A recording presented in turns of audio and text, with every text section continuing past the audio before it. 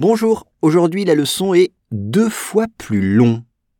Les étés australiens sont désormais 2 fois plus longs que les hivers, avec des températures en augmentation dues au changement climatique.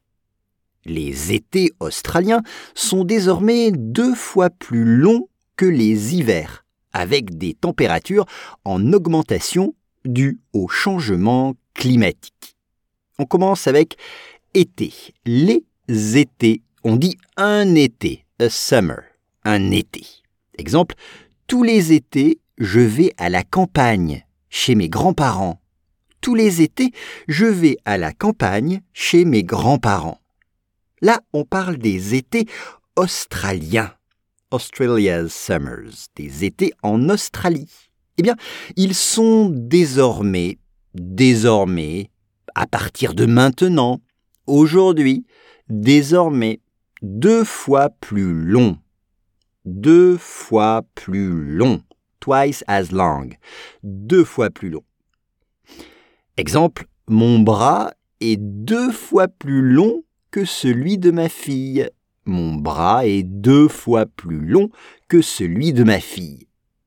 Là, c'est 2 fois plus long que les hivers. Winters, les hivers. Exemple, en hiver, à la montagne, il neige souvent. En hiver, à la montagne, il neige souvent. Des températures, comme en anglais, une température, E accent aigu, en augmentation, c'est-à-dire qui sont de plus en plus élevées, de plus en plus chaudes, increasing temperatures, des températures en augmentation.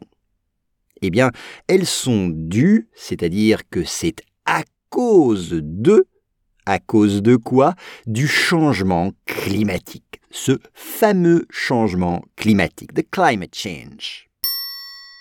Les étés australiens sont désormais 2 fois plus longs que les hivers, avec des températures en augmentation dues au changement climatique.